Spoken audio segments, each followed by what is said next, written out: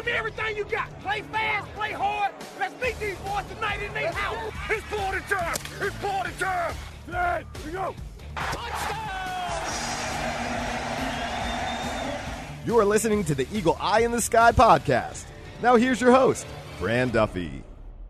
That's right. Another week and another tough loss to pick through here tonight as the Eagle Eye in the Sky podcast continues. I'm Fran Duffy, and as always, I think we've got a great show for you here on episode number 80, a milestone episode here. At the top of this week's show, we've got Chalk Talk, where I chat with Greg Cosell from NFL Films as we break down a really tough loss for the Eagles against the New York Giants this past week. We'll talk about Carson Wentz, the run game, the fourth down calls, the defense, everything from the loss before we get to the Atlanta Falcons and their talented offense and the challenges that they present the Eagles this Sunday. Next up, we've got Scouting Report, where I want to talk to you guys about a player that's been really productive, but I think I'll be interested to see how he's been used by the Falcons this year.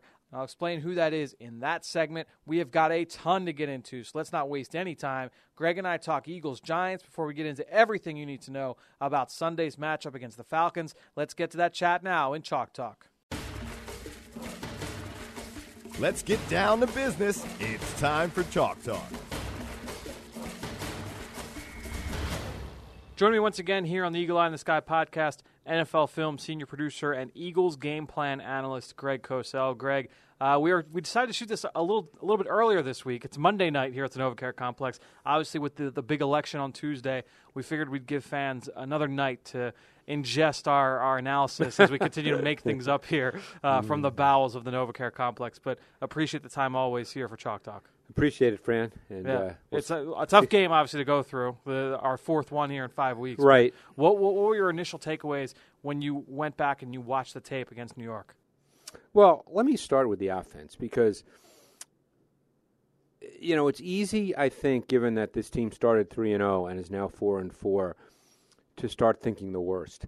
I actually thought after I watched the tape, and I know you watch it carefully as I do, I actually thought there was a lot to build on offensively in this game. Certainly was. And we'll get through some of the ups and downs of Carson Wentz and the offense as a whole. But I think when you look at the way this game played out, and obviously you don't want to start the game in a 14-0 hole, but I think it gave them an opportunity, and in some ways probably forced Doug Peterson and staff to be a little more aggressive in the pass game. And I think you saw some things in terms of personnel packages, formations, that I thought really bode well for the future. And while Carson Wentz was clearly up and down, I thought he showed a lot of backbone in coming back in this game.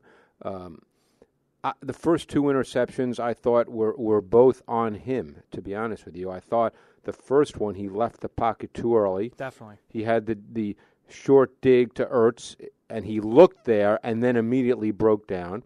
I mean, that was a throw that you have to make. That was not pressure by NFL standards.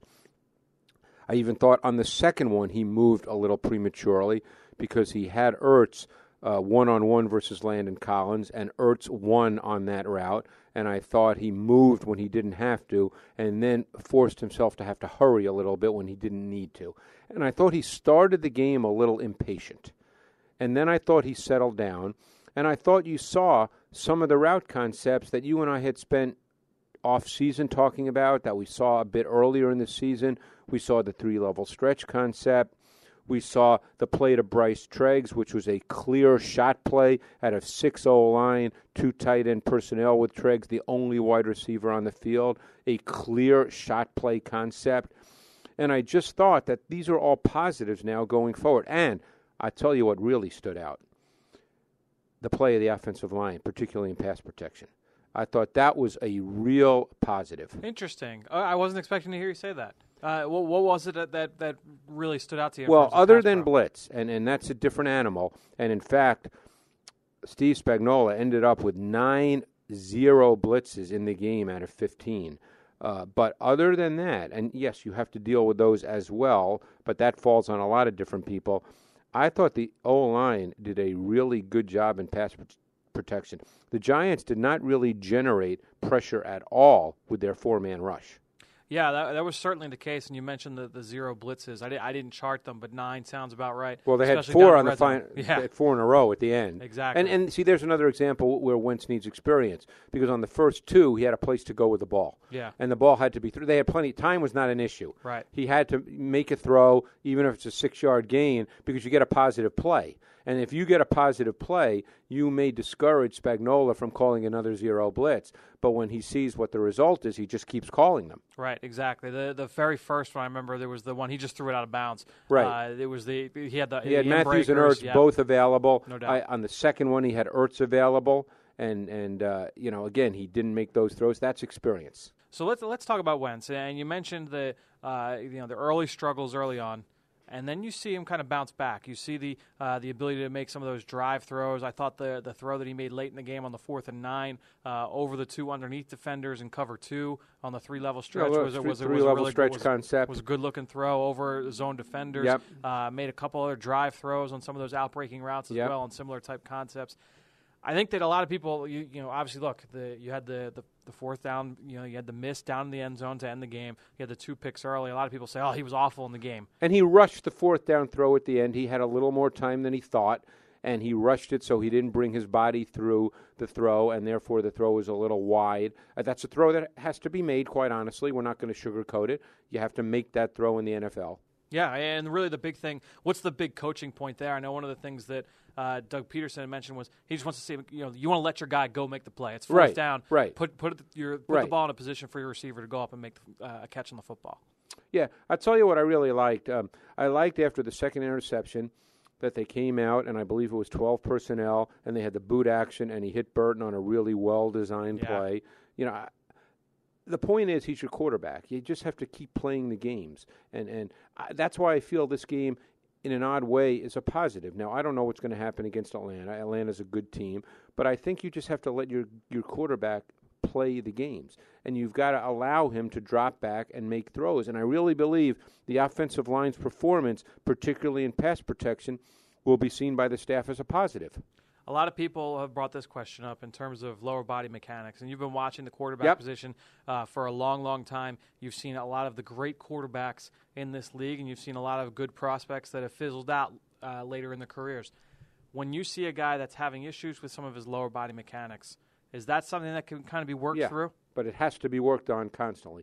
There's 2 issues with Wentz. Issues is too strong. 2 things that you have to continually work on. It may be that way his whole career. Number 1, he tends to be an overstrider. And when you overstride, you tend to be wild high, which we've seen. And number 2, he tends to be a little too erect, a little too straight up. And when that happens as well, there's no bounce to you, and you don't necessarily get the torque, the weight transfer that you ultimately need to drive the ball. And I think that's those 2 things will constantly have to be worked on with Carson Wentz. And the other thing, too, that's always interesting, I think you and I have talked about this in the spring. It may have been you and I talking about the quarterback mechanics. Yep. Obviously are important, no question. But there are plenty of examples of quarterbacks that have played at a high level in the NFL where the mechanics are not always great. They always find a way to get it done. Sometimes the mechanics, depending on the defense, can't always be great. Right. And you have to be able to make throws without great mechanics. And that's just the nature of the NFL. I think a number of years ago, we went through 2 or 3 weeks. This goes back, it might be 8 or 9 years, but I remember we went through a number of weeks where we charted maybe 5 games a week just to figure out how many times the quarterback sort of dropped back within rhythm, made a throw where there was really not pressure. And it's maybe 50%, I think it was. And I'm going back a long way at most. More often than not, you have to make a throw where there's relatively bodies around you. Right. And you do have to keep your mechanics as much as you possibly can. That's what makes the great quarterbacks great. I mean, when you watch the Tom Bradys of the world, and again, we're not comparing Carson Wentz to Tom Brady, we're just talking about quarterback play. When you watch the great quarterbacks, they really stick to their mechanics until they absolutely don't have to. So when you see a quarterback that may have issues with accuracy at certain points in a game, because we've seen Carson Wentz make that throw on 4th and 10. It was the first touchdown of his career, the same Correct. exact throw to Jordan Matthews. Right. Yeah. So we've seen him make the throw. We've seen him make the throw even earlier in the game. He hit Jordan Matthews on a slot fade for 30-plus yards earlier in the game down the right sideline. Down the right sideline. when you see a guy that the mechanics are not there, how does that impact both accuracy and velocity on his throws? Well, it almost always impacts accuracy. And again, that was a throw where he rushed himself and he didn't need to, so he ended up not transferring his weight, and he threw the ball almost sitting on his back foot, not falling back, but not coming through the throw. And therefore, he threw it too far outside. It didn't have the pinpoint, precise ball placement that you needed on that throw. Other times, as we've said, he can overstride, and that leads to wild high throws. And we've seen him do that. No question. So, Greg, let's get on to the fourth down calls because I don't want to necessarily get into the discussion about whether or not you go for it because that opens up a much larger discussion that we can have later down the road. Let's just talk about the two plays and what you saw from the two plays. First, let's talk about the quarterback run, the Wentz run to the left on 4th and 2.5. Well, there's a couple of elements there. I mean, the Giants did a very good job, and whether they felt they knew what the play would be or whether it just happened to be one of those things, they slanted to the side of the play. Now, Jordan Matthews was responsible for a down block or a crack block on the defensive end, Jason Pierre-Paul, the kind of block you see in run games in the NFL every week, 50 times a week. So he wasn't being asked to do anything that you don't see 50 times a week when you watch coaching tape. He missed his block. So what did that mean? That meant that Jason Peters had to pick up Pierre-Paul, who he shouldn't have had to block, because Peters was really responsible for the first next-level defender that showed, and that would have been the corner Jenkins. But the reason the slant was an issue and they got caught is because Keenan Robinson, right before the snap, jumped into the line of scrimmage and made Kelsey's seal block almost impossible to make. So it was really a good defensive play. The play might have had a chance if Matthews did not miss his block, but Keenan Robinson might have been there unblocked. I think he had the best game I've ever seen in his career. Keenan Robinson? By the way, he's played really well this year for the Giants. He was a 5th-round pick, I think, for the Washington Redskins out of Texas a few years ago. Could always move, could always run. No doubt, and he's got those big, long arms, so he always stands out, made plays in coverage and against the run. Let's get to the second one. Basic zone play. Basic zone right on 4th and 1, and they can't pick up positive yardage. What did you see from that play? It's funny. I watched that play about 6-7 times, and each time I watched it, I kind of felt that, God, they should have gotten that play. Yeah. There seemed like there was enough room to get 2 yards. No doubt. And I don't, again, obviously it didn't happen. It closed down quickly. But it seemed as I kept watching it over and over that, God, I thought they were 2 yards to get there. Yeah, it's your basic zone lead. They had Isaac Sayamalo, the rookie offensive lineman, in as the lead fullback. You had 2 double teams, one on the front side, one on the back side, and neither is able to get up to the linebacker spot. And really, that's the front side linebacker is able to come up and force Darren Sproles to cut back, and then the backside linebacker is there to fill in. Kind of slashed in there and made the play. No, you're right. But look, we know that the run game, whatever the run is, normally when it doesn't work, it's a function of execution more than anything else. Although on the first one, like I said, I think the Giants, they just had the right defensive call. Last player I'll ask you about on offense before we move on to the defensive side, Bryce Treggs. Everyone wants to know about Bryce Treggs. Talk about the transition that a wide receiver needs to make. Because I was thinking about this today because everyone's talking about it. And he arrives on September 4th. Right. As a rookie undrafted free agent receiver who can run. We know that. Played in the air raid offense. Gets hurt. Gets hurt when he first gets here, so that kind of hinders the development too. Played in the air raid at Cal. Goes to San Francisco, plays in Chip Kelly's offense during the offseason, preseason, and then gets here. What kind of transition are you asking that player to make in the course of a 4-week period, 5 weeks, 6 weeks? It ended up being 8 weeks over that period of time. I'm not sure people can understand how his brain is spinning with what he's now being asked to do in what is essentially a pro offense. And that's why you're seeing him just run a few routes. Yeah. Because he's not ready yet to really run a larger number of routes. You saw him on the deep 58-yarder. He ran basically a deep post. You saw them try to hit him later in the game on another vertical route. I mean, basically, that's what he's going to be asked to do. He can probably run 3 routes now. Yeah, I think he caught 2 of 4 targets. Right. Yeah, he caught his first catch was the comeback on that same drive, that third drive of the game. Really, the thing though that people say, well, how come you don't just make him active and he can run deep? Well, guess what? If you make him active, and then Nelson Aguilar gets hurt, or if Dorial Green-Beckham gets hurt in a game, you need that receiver to step in and be able to play significant snaps. And if he doesn't know the offense, you're kind of stuck. Yeah, and like we said, because he played in the air raid, which is very limited in terms of what receivers are asked to do, and now he's in an NFL offense, I guarantee he only knows, within the context of the offense, a couple of routes. And the other thing that comes into play is now you get into splits for receivers. He probably knows how to run a couple of routes just from being split in a certain spot. He's not going to know how to run routes if he's the number 2 in trips, or if he's inside slot, or if he's got a different split. He's not going to know that. He's going to know how to run 3 routes if he's in one specific spot. That's right. And I remember playing in that Cal offense often, and I didn't study him, but often out of that offense, they asked their receivers to line up on one side of the field and one that's side of the field only. Yes. So he's used to running routes from one spot Correct. throughout his college career. Correct. So definitely a learning curve there for Bryce Treggs as he continues to make the transition now to this Eagles offense. Let's transition out of the Eagles D, Greg. Your initial takeaways, they did,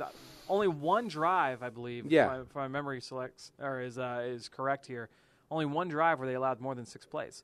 I mean, they were kind of put in a tough spot early, obviously, but overall, your takeaways. I thought for the most part they settled in. Look, the game started with the 2 interceptions in the short field. I thought the first touchdown to Beckham was just a really good play call. The second touchdown, and you and I talked about it, I'm still not exactly sure what happened in the secondary, what specifically the coverage was. Obviously, we know that McKelvin and Watkins ran into each other. I'm still not sure what they were specifically playing.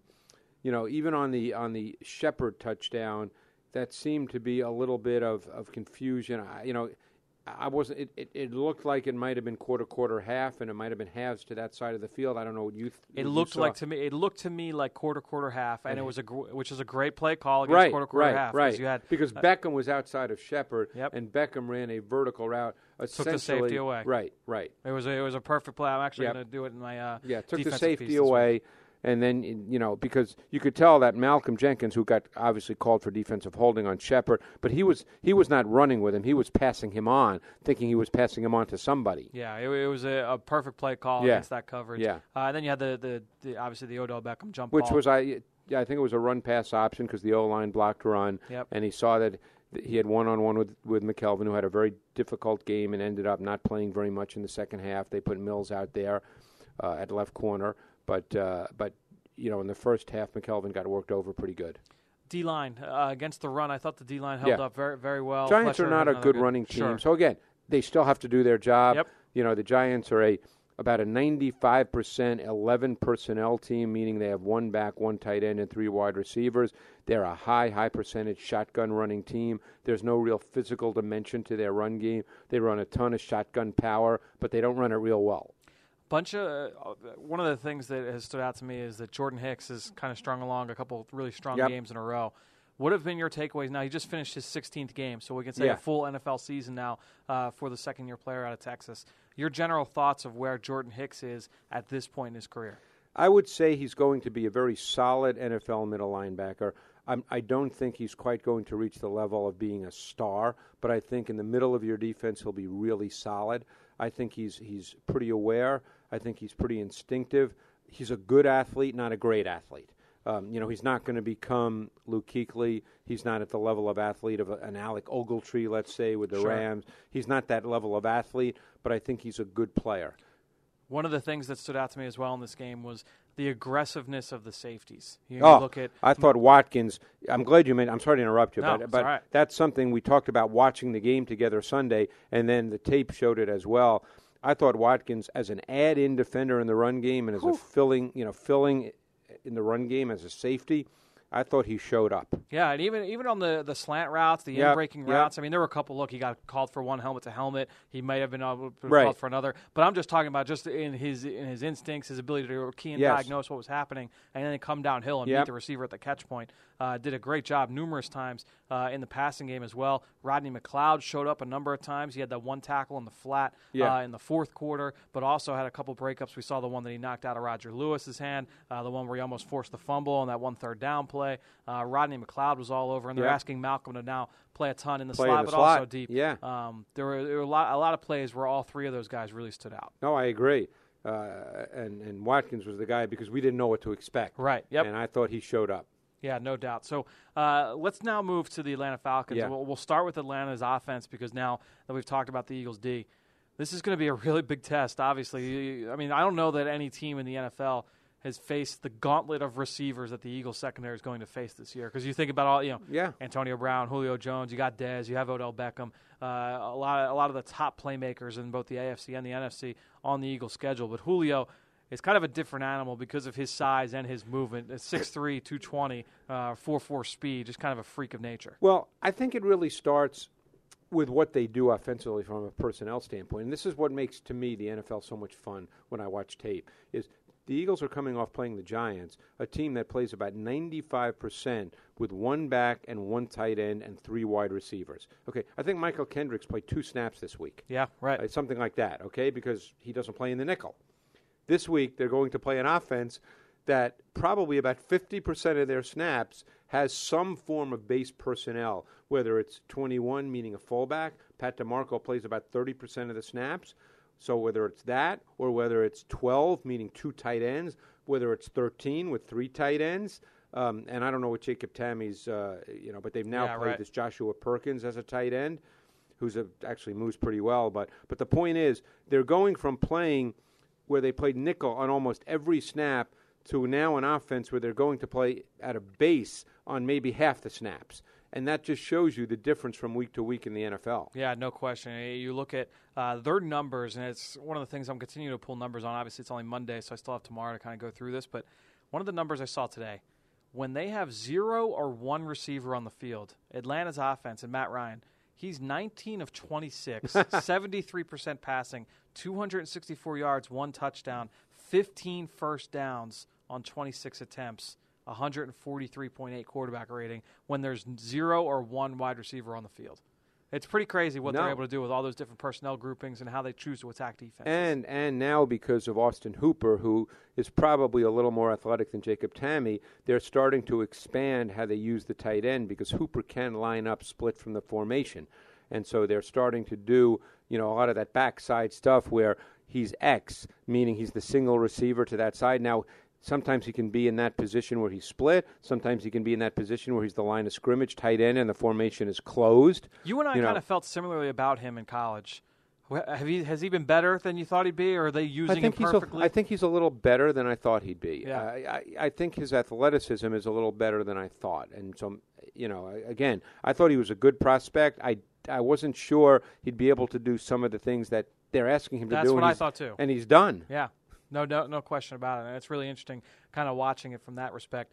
But anyway, getting to Julio. Yes, I think you got to get to Julio. When you get to Julio, the challenges that they present from how they use him. We know what he can do physically, but how they use him. Well, let's just start with the fact that, to me, there's no better receiver in the NFL running outside in, meaning running in-breaking routes from the outside. Because his size and explosion, he can run away from corners. If he gets inside of you, whether because you're playing zone with outside leverage or if you're playing man and he beats you inside, his ability to run away from corners, I think, is unparalleled in the NFL. Now, they use him in a way that allows him to do that because, yes, they'll line him up split outside the numbers, but they also line him up with what we call tight or minus splits, where he's a little bit closer to the formation, which gives him a two-way go. He can go outside, he can go inside, and he's a really tough cover. So what do you do? When you look at a Julio, because of how he is physically and because of how they use him, are you able to use some of the same tactics that teams have been able? We've seen the Eagles use over the last few receivers that they faced. They had a few dedicated doubles on Beckham this week. Right. So do you see more of the dedicated doubles, or do you get a little bit more creative? What are some of the things you've seen teams do to try and neutralize what Julio Jones can do? Well, I've seen teams in the red zone get blatant about double teaming him. So rarely, people say like, oh, why don't they just put 2 defenders on him? You so rarely in the NFL see, I call vice a guy at the line of scrimmage, where it's literally 2 guys lined up over him. You see that with Julio Jones sometimes. I know. Close to the red zone. I mean, there have been some red zone plays where literally there's 2 guys just lined up right over Julio Jones. Yeah. In fact, I think it was against Tampa, and I'm sure you got a chance to see that game. Yep. The 2-yard touchdown pass to Hooper, which was, I think, their final touchdown, or close to their final touchdown later Right. in the game. It came where there was a clear just double in the red zone on Julio Jones. Right. I mean, they made no bones about it. Exactly. So it's interesting as I was going through the numbers of this Falcons offense, and I see, okay, well, let's look at what Julio's numbers are in the red zone and third down. He is not their most targeted receiver on third down. Which doesn't surprise me, by the way. And he's not the most targeted receiver in the red zone, which was one of the reasons we talked about. Right. That player is Mohamed Sanu. Sanu's got 10 targets and 3 touchdowns down in the red zone. He's got 10 catches off 16 targets on third down. A free agent signee from Cincinnati, local kid from Jersey. What have you seen from Mohamed Sanu in this offense? Because he works inside a lot. And he's very good in the slot. That's really where he's best. He was really good in the slot in Cincinnati. And even though they signed him to be the outside receiver opposite Julio Jones, when they do go to 3 wide, which is pretty much what they do on third down, every team pretty much does that, he works a lot out of the slot. And he's very, very good with his big body and surprising and deceptive short area quickness. You know, he can run a lot of those angle routes. They motion him so he gets a little bit of a movement start. And then he gets the free release, and he can work inside really effectively. Greg, when we played the Falcons in Week 1 of the 2015 season down in Atlanta, and so I did a lot of study of Atlanta That's when, during the offseason. when they actually, it's funny you say that. That's when, who made that interception in the red zone? Kiko Alonso. Kiko Alonso. That was the same play basically they ran with Sanu for the winning touchdown. Really? If I'm not mistaken. I didn't even think about that. Against Green Bay, where Huh. they got him matched up on the linebacker. Interesting. I didn't even think yeah. about that. I didn't even make that connection. Yep. But so we played them. That's a very Week common 1. play in the NFL. Sure. Where you motion in your wide receiver, usually on the trip side, and you get him matched up on the linebacker. Right. So now I spent a lot of time that offseason and that summer watching the Atlanta Falcons. And I remember looking at this offensive line and thinking, this group's one of the worst groups I've ever seen in Not the NFL. now. And so quickly they trade for Andy Levitre in the right at the end of training Who was camp playing last year. terribly in his previous. He was awful yeah, at yeah. Tennessee. So they trade for Levitre in a desperation move for both sides. They sign Alex Mack. They still have Chris Chester, the veteran who's been around for a long time, and they have the Ryan Schrader kid. Who was not very good last year, and this year has been really solid. So what is the staple of this offensive line in your mind? In terms of. And what makes them so good? Well, first of all, Alex Mack has solidified everything. He's a legitimate quality NFL center. It's hard for me to rate centers, but I mean Right. he's closer to the top. Let's Yeah. put it that way. And what he does exceptionally well, because their run game is the foundation, you'd have to say, is outside zone, even though they do other things. He is really good at what we call reach blocks, which you have to be able to do in outside zone, where he's able to sort of cut across the face of a defensive tackle and seal him. He's really good at that. I'd say Jake Matthews has become a really solid left tackle. One of those guys now you don't notice. And when you don't notice left tackles, that's a good Typically thing. good. Yes. Yeah, no question about it. And then we haven't talked about Devontae Freeman yet and what he can do. A former mid-round pick out of Florida State a few weeks back has really the last couple of years turned into one of the more talented running backs in the NFL. He's as laterally explosive as any back in the league. I mean, he can stop and start on a dime, great lateral agility, very good receiver as well. And we're doing this on Monday night. We won't know about Tevin Coleman, but if he does play, that adds another dimension, not only running the ball, but as a receiver. He's a really good receiver, and not only out of the backfield, but they detach him from the formation as well, particularly when they anticipate man coverage and can get him on a linebacker. I loved Coleman in Indiana, Yep. and I thought, this is going to be a really good fit for him and his scheme. And then Devontae Freeman breaks out, and I kind of think, he's going to kind of fade into the background, and we'll never hear from him again.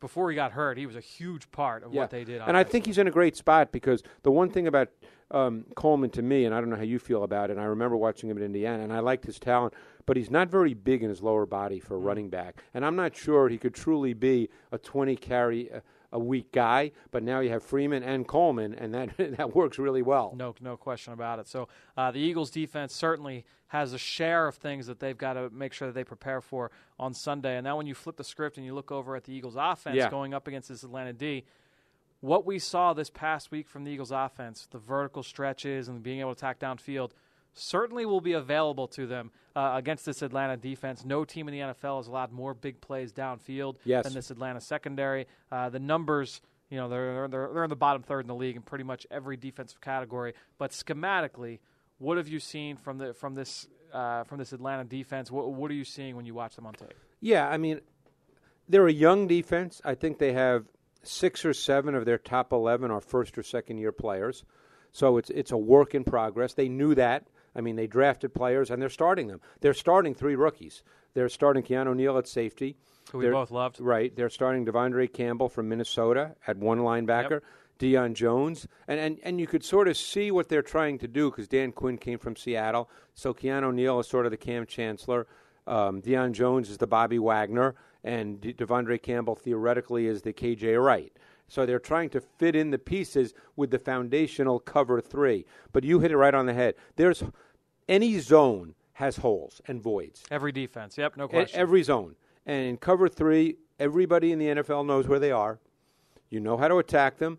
There's ways to attack voids. There's ways to send 2 through a zone and create opportunities. So the Eagles will know this. The question is, can they execute and can they protect? And Vic Beasley has come on a little bit. I still don't think they have a really strong week-to-week pass rush, but certainly it's better than it was, let's say, a year ago. Yeah, it's interesting. When I saw that they moved Beasley permanently from defensive end to linebacker, and he ends up playing D end and some package pass rush, of course. But it wasn't surprising to me because but he's not a full-time strong side backer. They exactly. still play Philip Wheeler a lot. That's the thing. Yeah. Is that he's really kind of a backup strong side linebacker. Yeah. So I'm like, all right, is he taking on the role from Seattle, the pass rusher? Bruce Irvin. Bruce Irvin. Is he taking on that Bruce Irvin role? Well, I think, judging by what they're doing, I kind of think they'd like him to be that guy. Right. But obviously they don't see him as being there yet, or he'd play more snaps in that role. 4 sacks, I believe, against Denver. Yeah. And obviously they came in spurts, and he's one of the leaders in sacks in the NFL. From a skill set standpoint, what does Beasley present? They're starting to move him around a little bit, which I'm sure you noticed. Yep. But as an edge rusher, that's what he kind of is. He's an edge rusher. He has to win off the edge. He still needs to work on his array of moves. You don't see a lot of moves. You see him win with speed. And again, that'll come with time. You would think it would come with time. That's the hope he was a top 10 pick.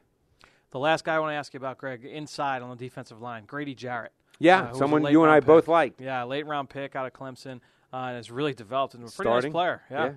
What have you seen from Jarrett? Yeah, there are games in which he looks really quick and dynamic. I mean, he's not Aaron Donald, but I think he has a chance to be a really good rotational type defensive tackle. He plays very low to the ground because he's short, and he's got quickness. And the one thing I think he's getting better and better at is sort of what I call secondary quickness, where he can then make a play after he uses his initial quickness to win. Because I think that's so important in the NFL. It's not just beating a guy and then where's the ball. You've then got to find the ball.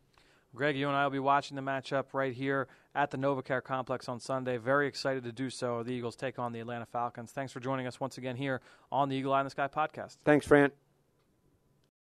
Great stuff from Greg. Again, you can follow him on Twitter just like I do, at Greg Cosell. And while you're at it, I'm at FDuffy3. That's where I post all of the podcasts I'm a part of and all of our X's and O's content that we produce here at PhiladelphiaEagles.com. And you know I greatly appreciate everybody that promotes this podcast on social media. That is one way to support the show, but the other is to go on iTunes or Stitcher and you give us a rating, leave us a comment. I wanted to give a shout-out to T. Borer, who left a great review on our iTunes page and commented saying how much he liked the show and the information and the entertainment he gets from it each and every week. And I know I can speak for Greg when I say, T. Borer, that's why we are here. So thanks to all of you out there for your continued support of this show and all the rest of our podcast offerings here on PhiladelphiaEagles.com. All right, let's keep this show going. I told you earlier I wanted to profile a player that's been extremely productive in spurts for this Atlanta defense. Time to reveal who that is in our scouting report.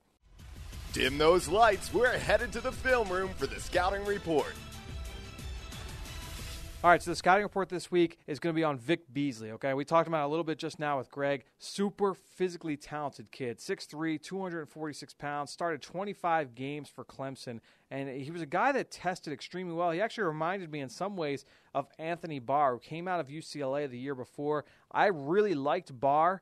I was a little bit hot and cold on Beasley coming out of Clemson. Let me tell you why. First, let's start with the positives. Now, Beasley in Clemson's defense, he lined up in a 2 or 3 point stance, but always from the right side in their multiple front. explosive initial movement, really twitched up kid, sudden, good short area burst. Greg talked about it. He was an outside edge rusher, great first step, great straight line speed. He was so effective on stunts, light on his feet, very balanced, showed the ability to turn the corner, accelerate, bend the edge. Not many guys had that flexibility that he had, the quality of flexibility that he had at the college level. As a pass rusher, he won with speed. That was his go-to, but he also showed the ability to be very effective with a hand swipe. He had an inside swim move. He kind of developed that his last year at the Tigers, and he showed flashes of being able to go speed to power. The thing I liked as well was that he attacked blocks with good run game, or with good hand placement in the run game. He tried to set the edge. He had a pretty solid motor, made plays in pursuit. My big question was, there were times when he was late off the ball. He didn't have a ton of pop in his hands when he tried to bull rush people. Once he was blocked, he didn't show the ability to counter. That's always kind of a red flag for me when I watch pass rushers. I want to see a guy string multiple moves together, use his hands well. Even if you're only going to have a move or two, at least show the ability to, once you get blocked off that first primary move, you've got to be able to counter. You got to be able to keep tackles guessing and not let them know exactly how you're going to attack them. I also thought in the run game that he struggled to consistently anchor at the point of attack against offensive linemen. I saw him get washed out one-on-one against college tight ends. So the run game was often a big question for me. Was he tough enough to hold up on the ground at the NFL level? So like I said earlier with Greg, I was not surprised at all to see them move him to linebacker away from defensive end in that 4-3 scheme. He still is going to come down. He's going to play with his hand on the ground as a pass rusher in their nickel and dime sub packages. But it's interesting that they kind of moved him off the ball a little bit in their base as a backup to Philip Wheeler. So he's a backup right now, not playing full time. I'll be interested to see how this works here with Vic Beasley, who's got, I think, 7.5 sacks so far through this point in the season, but 4 of them came in that one game against the Denver Broncos back in Week 3. So Vic Beasley, certainly a player that the Eagles' offensive line will have to be aware of, but kind of a one-trick pony at this point as a pass rusher. So that'll do it, I think, here. Great stuff again from Greg Cosell and all of you out there listening, whether you're on iTunes, Stitcher, iHeartRadio, TuneIn, Spotify, Google Play, and, of course, on PhiladelphiaEagles.com and the Eagles mobile app. Thank you. And if you get the time, again, rate the show, leave us a comment, let us know what you think. Don't be afraid to leave a question on there, too, because I love the ability to answer it here on the podcast. If there's ever anything specific you want me to hit on in depth, I will absolutely take requests from all of you out there. So wherever you listen, just go shoot us a comment wherever you listen to the show, and I will be able to get to that here on the podcast. All that being said, I think that'll do it. Another show in the books here on the Eagle Eye in the Sky podcast. For everybody here at the NovaCare Complex, I'm Fran Duffy. We will talk to you next week.